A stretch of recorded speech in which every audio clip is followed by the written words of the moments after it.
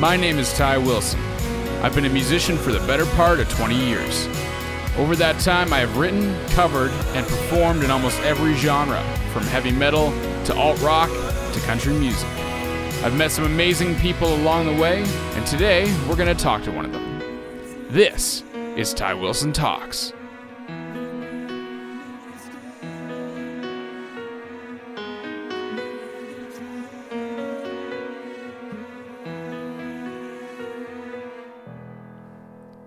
Hello, everyone, and happy Wednesday. Welcome to another episode of Ty Wilson Talks. This is episode number 17, so I hope you enjoy it. I don't have any announcements. Actually, that's a lie. I do have an announcement.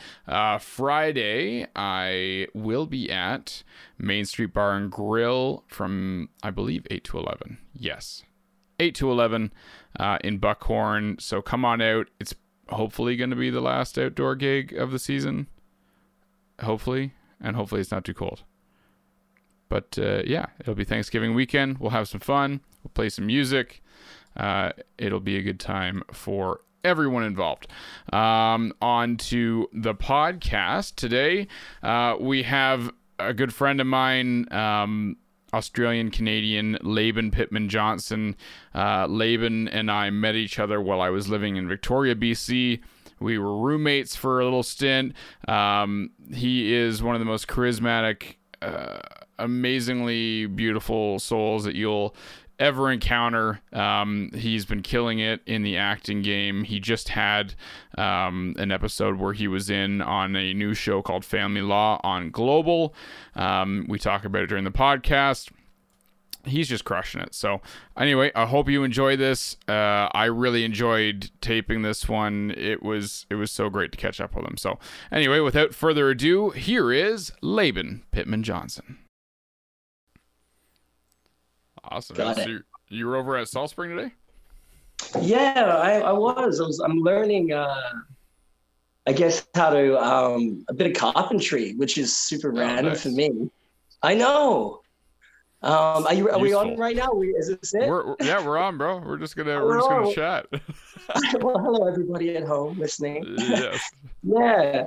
Well, because you know how the world is right now, and usually everything I've done in the past is either to do with shows or music or bartending or people. So obviously you've seen how you can't really do much of that recently. No. So you have to evolve.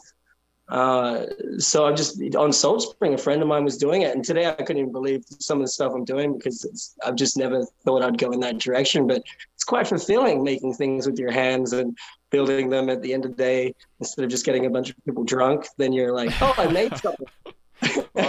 It's another form of artistry too, right? Like you're still creating, you're still doing something. There's just a little bit of a different methodology to it. Exactly. And I guess it's been pretty good with like, you got to look at the positives and everything. So everything these days with auditions and the acting life is self-tape. So you do it from home. Right. Sorry? I was going to say, it's kind of nice though for you because then you're not going to Vancouver or having to like, you know, I assume you could probably audition for more gigs that way, right? If you're able to self-tape and send in, and kind of levels the playing field out so that you're not sitting at some cattle call with 60 other actors. Well, actually, it's a double-edged sword because the best part about doing it in person is they get your energy and your vibe, and they get to fill you out, like totally who you are. And so I enjoyed that because let's say 200 people rocked up to a like cattle call thing, but then those people are going to be more likely to get chosen. And then they'll probably have like thousands of emails coming in from around the world. But now like everybody's at home and everybody's got time. So I think the casting directors are getting flooded with auditions. So it's great practice. And you can take like 15 cuts instead of just going in once. But if you go in once with a casting director and you nail it, they can give you direction as well. Yeah. Because it's all about direction and being able to take it. And then they get you to try it a bunch of other times. And if they're asking you to keep trying it new ways, that actually means they like you. At first I was like, oh, am I messing it up? But no, it means they like you. I thought when I went in there and you did it once, I walked out, I was like, oh, I nailed that. No, they just don't want to see anymore. Get out of here. Yeah, I remember those days, man. So I don't know if you know this about me, but I acted for many years, especially like my teen years and in my early 20s, and so I worked at a Toronto, and yeah, I don't miss going to the casting calls and all that kind of stuff. But it was a ton of fun. It was great. You know, I didn't know you were pursuing that. I used to, man. Yeah, that's what I did, and then I just kind of switched over to music full time. I have a minor in theater. That was my part of my university degree. Yeah. Yeah, that's really rad. Yeah, buddy. So that was a good time. When did you So I've known you for quite a few years now, and you were mostly into the music and that stuff when we were hanging out. We lived together for a brief time in a very transient state. What got you like into the full acting mentality? Because you're obviously doing some really cool stuff now. So what brought that on? Well, Ty, it was ever since a child. I think I was about 3 years old. No joke. My dad asked me one day, like, "What do you want to do? What do you want to be?" kind of thing. And I wasn't even old enough. I remember just being not even up to his knee, like up to his waist yet. And it's just one of these vivid memories. I can even remember the fish tank and everything else. And I just was like, I want to be a star. And he's just like, he was so blown away. He was like, "What do you mean?" I was like, "I want to be like an actor. I want to be a star. I want to be on the TV or whatever." And I remember him taking into my my uncles. Well, they weren't really my uncle, but you know how you just call elders your uncle. Those family people. Tell him what you said. I remember putting me on the table and like I told him, and that never really changed. And so I think that just, I went into being like the class clown and all that kind of jazz as a kid, and then that naturally got into drama. And just because I think that I just had so much energy, I just bounced off the walls and everything, and I just wanted to be the center of attention. It took me many years to learn how to hone that in. But I basically pursued it and had a few cool gigs when I was between like up until about 18 probably. And then I think that I hadn't lived enough life, and it hurt so much being told, like being rejected at that age. And I remember one of these casting, I was going for this role. My mom dropped me off. Well, she came into the room, and it was for this show in Australia called McLeod's Daughter. And I went for it. And the casting director afterwards set me aside and said, "I think that you just need to go out into the world for 10 years and get some life experience. I think you've got what we need, but you need some life experience." And I was just crushed by that, I remember. Yeah. And I think after that was a big point. And then I went to join the army or something. And I was going to go and do that. And I realized that's obviously not for me. And then I knew that you just go to North America from Australia to follow your dreams. And so I had an idea of doing something, and music was getting part of it then, because I was getting part of the, A team, starting to drink, starting to hang out with cool people, and I'd see people up on stage, and I didn't really know how to, do that yet, but I just had the dream. And then I came over to Canada. I think that's where we met, and the universe just kind of put me there. And I think I was like, I was more of a hype man vocalist thing that, yes, the Space Boots days. I was always an actor, but I was just method acting, because I did method acting when I was younger at school at 16 and there. And I learned to really become. And I remember just before the Space Boots not auditions, but the first time we jammed at my place in the garage, and I knew that everyone else was way better than me. And I knew that, so I knew I had to lock my position into the band. So I had the best house and the best like jam space and no rules, and Aussie in Canada, just having a great time. And so that's when all the boys came, and I remember just sitting there, and they all just started playing, and I was like, I don't know what to do. Like, fucking hype, man. I even was praying that the house would burn down the day before, because I was that nervous. But I just watched a bunch of like Led Zeppelin and all these other bands and things, and I was like, well, that's how they move. That's how they are. And so from that point on, I just kind of somehow found a niche for myself, basically pretending all the way through. Right. And that's what I have to say that some of the fondest memories I've had was like you were there, and I remember you would come down from these wild parties we would have, and you'd come into my room at like 3 or 4 in the morning, and I'd have a bunch of hippies or different people around, and I'm like, "This is Ty, he's amazing, give him the guitar," and you'd sit there, and we would just throw songs at you. And I love that you could turn them into your version. You turn them all into your version, and you just kept going. And I'd always just admired that, because I think that's why I came into acting in the end, because a lot of my friends were like, you, and they could do that. And I was pursuing it, but we were getting shows, but I just tried to do backflips and crowd surf more. Man, and you were and thank you. I appreciate all those kind words, man. Some of my favorite memories for sure when I was in Victoria were definitely around you and around the house. And you were such a magnetic person. Like, I was just drawn to your presence. And like, I think a lot of people were the same way. You just have this like aura about you that it was like, you know, as soon as I saw you were like going to the act, like putting out your acting videos and anything, like you're just drawn, you're made to be on camera. You're made to, you just have that charisma about you. And so I've been so stoked to see all like the cool stuff you've been doing. And then so this family law gig, how did you end up with that? And how many episodes you shoot? Like how did that all go down? Oh man, that was so cool. That literally I'm a huge Jewel State fit. Like Firefly is one of my favorite shows. So when I saw that, you were so cool, man. I was like, oh my god, I was so stoked for you. We're friends on Instagram. No, hey man, no, all of them. I hunted down all the actors on the show and sent them a personal. It's all PR work and stuff, but it was amazing. Genuine. It wasn't. I was like just so happy to be with these people. I was pretty lucky because a few of the auditions, I don't know why I got so butthurt when I was younger, because I almost got most auditions that I went for. And so I wasn't used to I only went for a few, but I got them. I did this host of this documentary and then just random little things, but I didn't really know what I was doing. And so when I got to Vancouver, I was in San Diego at the time, and I'd finished up the music thing, and I'd been 2 years away from that, and I was surfing out there. I needed a change, and I'd seen a lot of the world, and I'd done a lot of really cool things, and you know what I mean, I just love upping to the next thing and trying and challenging myself. And one thing that I've really done is I've told people, like, I say, I'm going to go do this Wolfpack project thing. Then I take off and do it. People are like, what is this? And then it comes and they watch it come into fruition. And the same with the band. Everyone in Australia, they knew I was like, I'm going North America. I'm going to be in a band. And they're like, whatever, man. And then 5 years later, they turn it on and we're half naked with 600 people sold out gig and doing the most insane stuff. And fucking space helmets. Right. It was nuts. It was like costume. There was a lot of theater in that, wasn't there? We actually had theater in between it. And that was part of my gig there. I really like inspired that, or at least ran with it with the guys.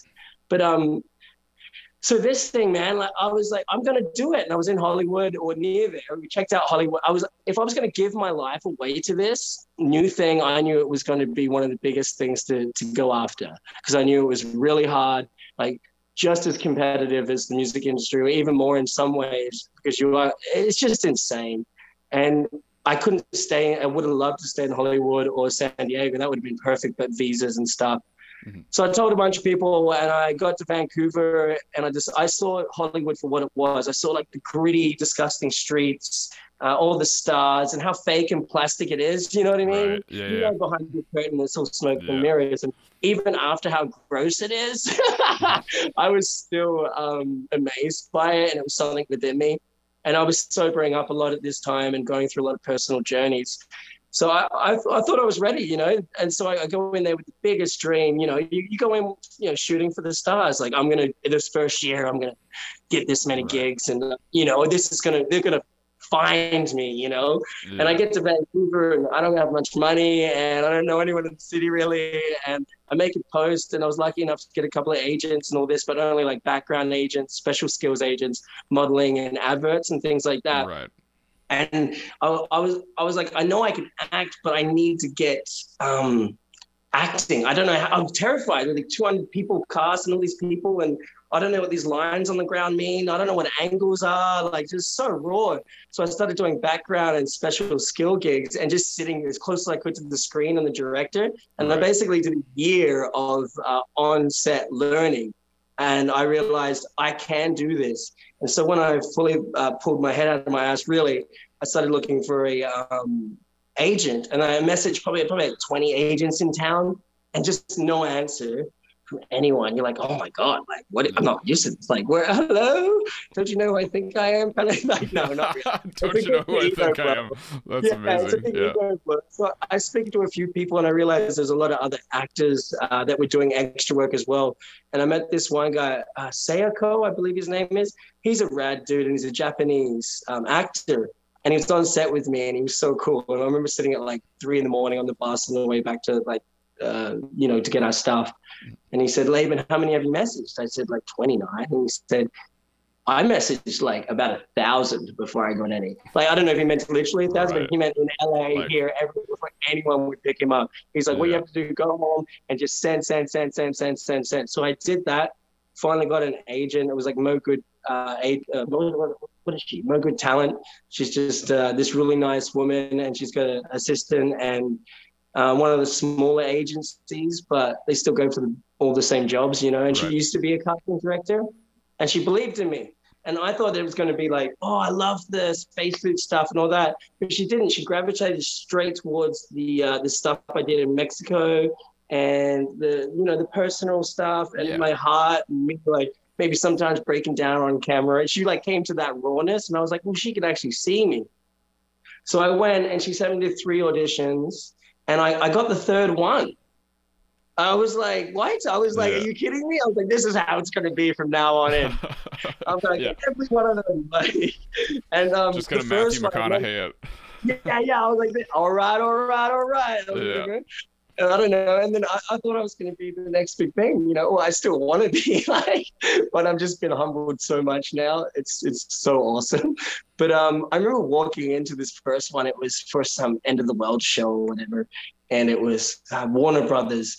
And I remember walking in and seeing Mark Wahlberg posters and Brad Pitt posters and all this. And I was like, holy shit, I'm here.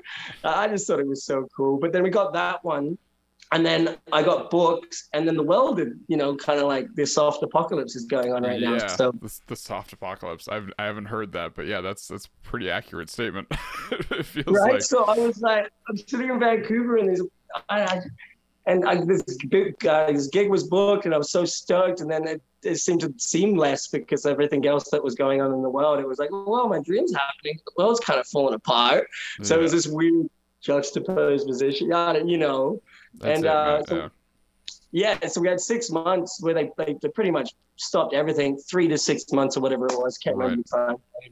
And rent's too expensive in Vancouver, and the industry shut down. So I phoned up the Space Boots boys, Derek, and I was like, "Yo, man, like I'm moving back in." So I found myself moving back into the Space Boots house to save money, waiting for this family law gig to happen. Yeah. So are you still there now? That was a brand. Sorry, that was a long one.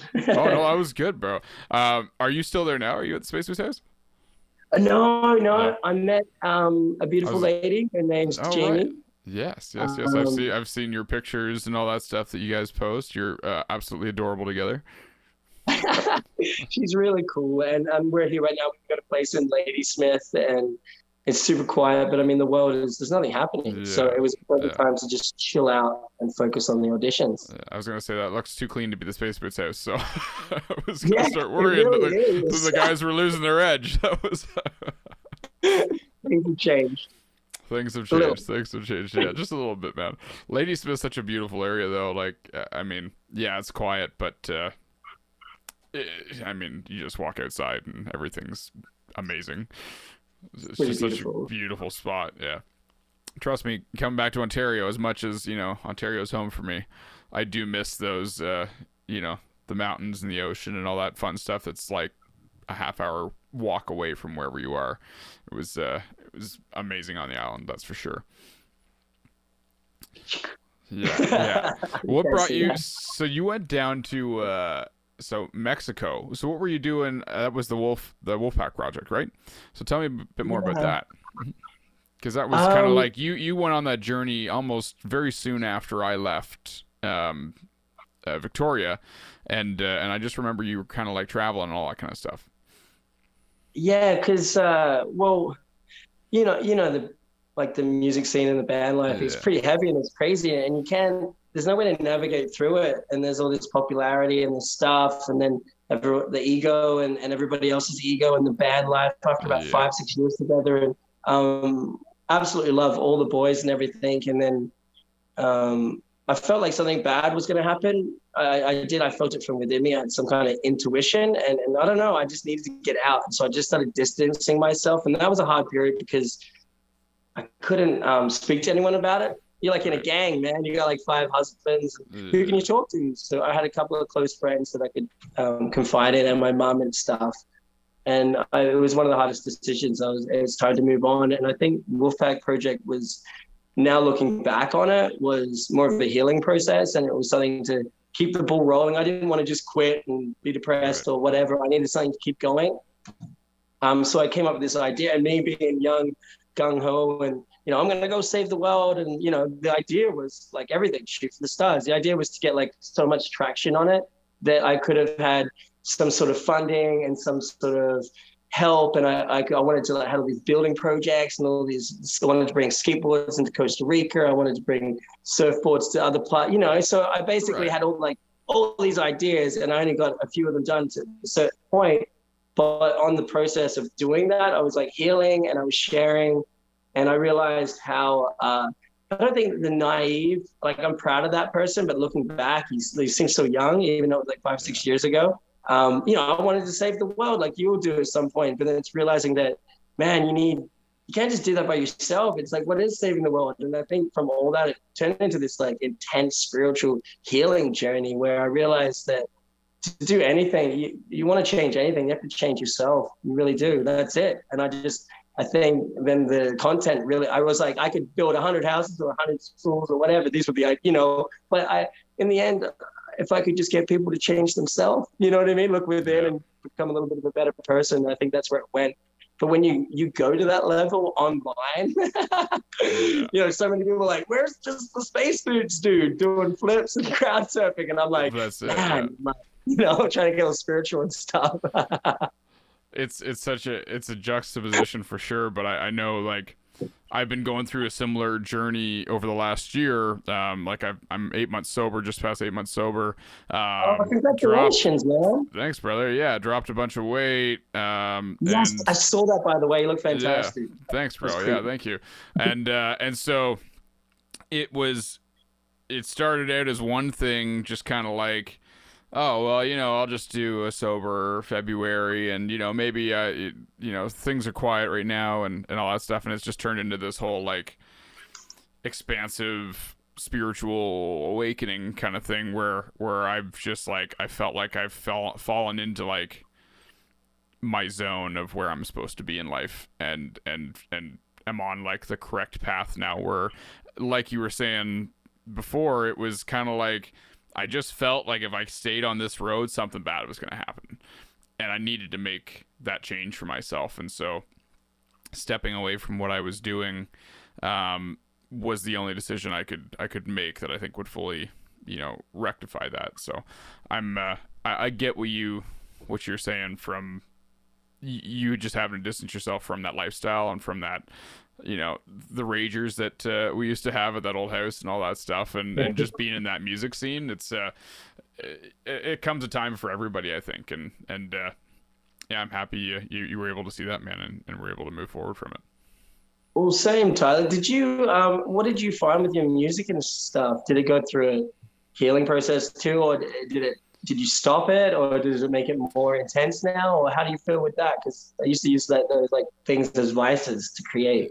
And that was a really cool thing, because I used to do that too. So like I used to think I can't write unless unless I've had a few whiskeys or I'm a little baked or something like that. And I found that as soon as I stopped drinking, and that was like a lifestyle, the words just started coming out again, like really fast and flow. Like everything started to pour out of me because I think I was finally feeling the emotions that I had been trying to mask for so many years.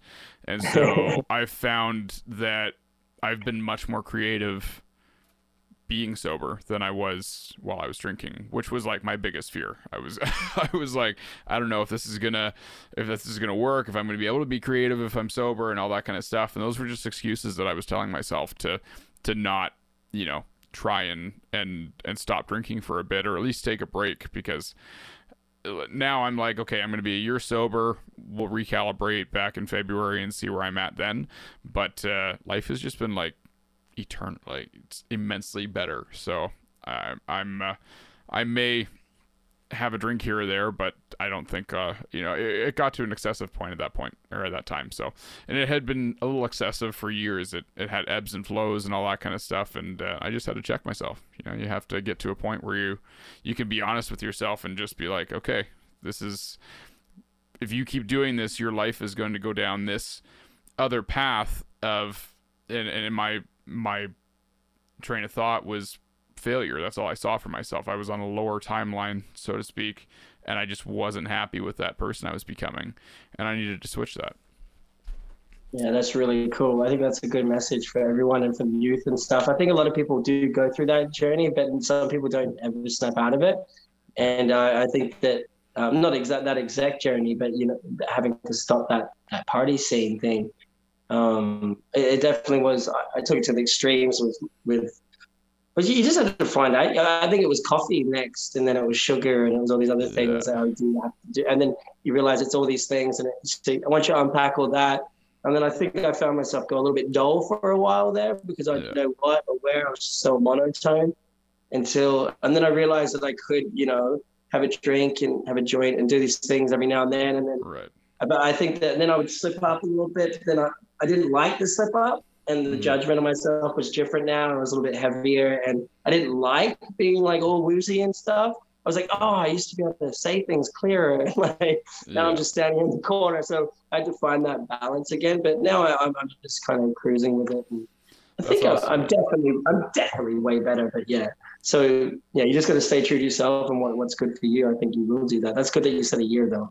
That's a good amount of time. Yeah, that was, I'm someone that needs like structure. I know that about myself completely. So if I put that goal out there, then that's like, okay, I'm sticking to this goal, and when I attain it, it means that much more. But also, like, I'm a firm believer that alcoholism or addiction or any of those is it's what people use on overall trauma, like as a coping mechanism, right? So if I could step away from that, start actually healing and dealing with the trauma that I had been suppressing, then once I get back to a place where I'm comfortable and I'm happy with myself, then yeah, I can have a drink. I can not have as much guilt about that, or stop at 1 or 2 instead of having 10. And that was kind of my biggest issue. I wasn't drinking every day by any means, and I wouldn't have called myself an alcoholic. But when I binged hard and I partied. So it was like, you know what? Let's rein this in. Let's get back on track and make sure that this doesn't progress into a real problem. Let's snip it first. Right, smart. Yeah, brother. That's all you can do. That's all you can do. So you bounced around for a little while. I know you went back to Australia for a bit. Like, are you full time here in Canada? Like, is that how your visa is, or what's your plans for the future moving forward? There's still so much more of the world to see and things like that. That's a hard thing to navigate through, but whenever I can, I will find a way. Yeah. I do want to see and do more. There's so much to see, but I was lucky because I got a couple of passports and a permanent resident here. Right. So I was kind of prepared for something like this. I always wanted to be able to use that to just work everywhere. Yeah. Yeah, but I am based here now. That's the way it is with the girlfriend and stuff, which is really awesome. And then I guess the movie industry is here too. We're just taking it day by day at the moment. Just the way the world is. You don't know, it's changing so quick, and what's going with it, and it's trying to stay positive in all this noise and all this craziness that's going on. And I think you have to be a super Jedi. You really do just stay positive and real when you're seeing everything go around. Trying not to, get taken away by it too much and argue with people and things like that. And I think that it's really important for people to be able to voice their opinions no matter what it is in a safe environment. And I think that an educated, safe environment. And I think that, freedom's pretty cool. I like that. So if people can still be able to voice their opinions and stuff, I think it's dangerous when people, certain groups and people get silenced. I think that can be dangerous anytime. Mm-hmm. But I hope that out of this, hopefully it's just growing pains for the world, you know, and hopefully we can come out on the other side better in some way, somewhere, you know. But at the moment, I really don't know. And, you know, I pray and I believe in some sort of, you know, spirit world of some sort. I'm not 100% sure, even if it's nature or God or universe or whatever you say. It's just, but I really do feel reaching for that a lot, you know, just asking for guidance from maybe my higher self or, you know, what to do. And yeah, it's a very interesting, tricky situation. It's never really happened before on Earth like this, the scale. So we will see.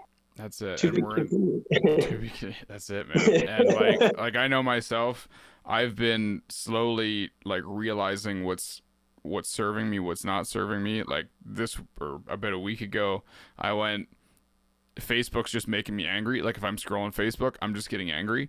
So I, you know, cut that off. Timeline, I don't even look at the timeline anymore. I post for music. That's really about it. Social media, I just try to stay away from. I've really just tried to focus on like educating myself. So books, audiobooks, podcasts, and really trying to have gratitude for the good things that are happening.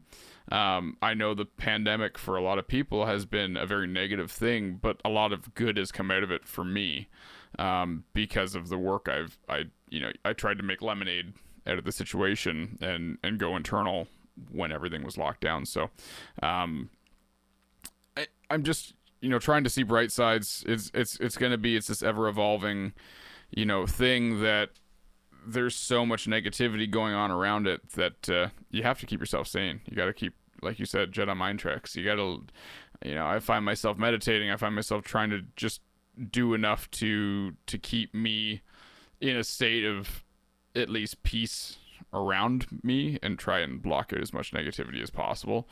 But you know, it's hard to do sometimes. You're out and about and people are yelling and people are, you know, just bitching at each other, and you go to a restaurant and somebody's, you know, yelling at the waitress for something, and it just feels like everybody's eternally on edge right now, and I can't wait for that not to be the case anymore. I know, and that's a big one. That's a real big one, and I feel like we're a big ants nest, and there's certain things, and I won't get into it, but I think they're just like poking the nest a little bit, you know, and tapping into our emotion and all the rest of this. But it's unprecedented times. Unprecedented times, man. Okay, I was just after this when I posted this stuff. I was stoked, man, because to have all the acting community come out after this show, I was really happy because everyone knows how hard it is, and they come out to message, and a lot of homies and people that I met along the way. And one of my buddies, it was so cool. What did he say? He was talking. He's like, Laban, don't worry, the light's already won. And then I was like, you know what? You can't stop us. It's like the world seems to be ending, but we're still out there following our dreams. Like, it's weird. It's like I wasn't even going to post about the show happening. I really wasn't. Like, it just feels so it's so massive in my life, but then the way that everything's happening, it feels so not big, you know, compared to how it was if the world was happening the way it was before with the rat race. But then I came to it and I was like, well, it's part of the job, you know, to get people watching and to go for it. And I did say I was going to do it, and I did do it. And I was really happy I did, because I felt like it just sealed the stamp, and the love and the feedback. I got this like boost of energy, and I was like, oh, that's what I'm doing. That's why I was doing this. And just you're still gonna need actors and musicians. Like, that's it, man. So I'm not going anywhere. I'm doing this. I just you know, decided, oh, fuck it, I'll do a podcast. I'll you know, play a bit online. I'll just you know, and now that things have opened up, at least we can play again. Like, I've been booked 3 to 4 times a week since June. So that's amazing. So it's been busy, but it's been great, man. So, and then I just recorded, or I'm in the middle of recording my next batch of singles, and Yeah, What? I'm still going, man. Still going. Yeah. That's so, because I was looking and it seemed like there was quite a few seats there, and you were taking some pictures with some older musicians as well. And Oh, who was that's there? yeah. So that's a Bob Seger tribute act called Against the Wind that I got hired for. Okay. So we're supposed to go start touring in February, like all through the States and Canada and stuff. So waiting on confirmation for that. Obviously, it depends on how this pandemic goes and all that kind of stuff. But I'm keeping hopeful. But yeah, we've been hard at work with rehearsals and all that kind of stuff, and then we'll have some videos coming out of some songs. Like that day was a shoot for the EPK, like the press kit that we have. So it was full, dress, lighting, everything like that, and we just ran through some songs, and they're going to be going up for videos pretty soon. But yeah, that's a big thing that's going on, and like I'm just following the dream, man. I'm not giving up yet. I know, that's the thing. You just don't give up. That's what it is. Just continue, just keep punting,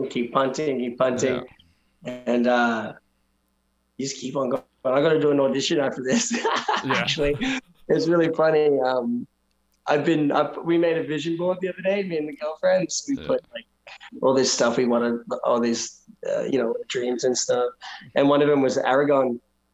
I want to play Aragon type of character in a lot of the movies. Actually, you won't be able to see it from home, but she brought me a sword the other day for my anniversary. An Aragon sword, the exact sword. Oh man, I'm jealous. I'm such an Aragon nerd too. Or Aragorn. Right, I know. So I got this sword here. It's like this. That's it's like awesome. full metal, and I'm showing it to everyone at home. It's so much fun. But why was I talking about the sword? Oh yeah, this is archery. It's an audition for archery. So on your sheets, you got a few websites that you got to go into, and I put everything. I'm like, oh yeah, yeah, I do all this stuff. Oh, I do some archery. I got some toy archery, which I do have these little ones. Yeah. And then they request you, as you know, and hey, we like your look. We professional archers, and I'm like, I'm gonna get out my toys. I'm gonna go for the audition anyway. Why not, right? Be like, can you guys teach me? Teach me how to do this, right? I'm gonna do the whole thing, the whole. Yeah. I'm talking about. They just said explain your archery experience and talk about like what you like about it. I'm gonna talk about Lord of the Rings, and I've seen enough to pretend. Yes, I can pretend I know what I'm doing for sure. Yeah. That's amazing, man. Anyway, buddy, it was really awesome catching up with you. Please let everybody know. So it's Family Law. It's on Global, or I believe Crave in Canada too. You can stream it there. Is that correct? Yeah, Global TV, and it's free for the next 2 days, but probably you might not have this up by then. But it's also on Prime TV and on the Stack channel. Amazing. So well, I have all those, so I'm going to go watch them right now. Yeah, it's pretty fun. I got to be an avatar. Actually, what am I talking about? It happened.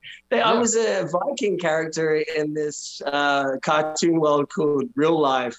And actually, so that's actually kind of interesting. I came to the realization I didn't actually do it, but I did do it because my cartoon did. That's amazing. That's super sexual cool. Avatar. And then, no, it was like you see. I'll see. I'm like, what is this? It's You're gonna have to send comedy. it to me afterwards. It's comedy. Okay. Yeah. So let everybody know where they can find your socials and that stuff. And buddy, it was really awesome to talk to you. Excellent, mate. Yeah. Well, you want me to let them know? Yeah, it's just Laban. Oh, it's just Instagram, Laban Pittman Johnson, and Facebook, Laban Pittman Johnson, just my name. Yeah, and you'll love all this content. And this is the only person I know that has his own breakfast dish at a restaurant. Yeah. Which if you're ever in Victoria, head over to, what's the restaurant called again? Oh man. It's called Floyd's Diner. Floyd's Diner. Yeah, Floyd's Diner, and there is the Laban Pittman Johnson special, which I believe is like 7 shots of Jack Daniels and some bacon. And some, and I didn't even eat bacon at the time, and I didn't even go to. It was a shot of Jack Daniels, a Lucky Bear, and 7 strips of bacon. I was like, what? And I didn't have anything to do with this. I just rocked up there, and one day it was there, and it was like a rock star breakfast for those living a rock star life. Laban Pittman Johnson. $12 with $10 if your name is labeled. So I get these messages all the time, and people are like, "What the hell is this?" Like, and I was like, I was a vegetarian at the time, and I didn't even drink that. I didn't even eat bacon, and I didn't drink Lucky. But like Floyd's Diner, you know, it's a place with like records and it's like Elvis's. Yeah. And oh yeah, it was amazing. It was really cool to have like that. I don't even know, and that was like pretty much 3 weeks before I left the band, so it was the last hurrah. Like, I am a breakfast item now. Yeah. I can move on. I've officially made it. I am out now. Okay. Well, awesome, mate, brother. thank you so much for having me on the show. It was really great to speak to you and stuff. And we should do it again one time in the future. 100%. I'd love to have you back, buddy. Anyway, you go kill that audition. We'll talk to you later, all right? Okay, see you, buddy. God bless. Bye. Buddy. Bye. All right, that's it. That's the podcast. I appreciate you listening today. If you could please do me one more favor, go to wherever you listen to your podcasts and write me a review or subscribe to the podcast there. It is so much appreciated, and it helps me out tremendously. You can also check out all of my socials at Ty Wilson Music. That's Insta, Facebook, Twitter, whatever you'd like. Thank you so much for listening. This has been another episode of Ty Wilson Talks.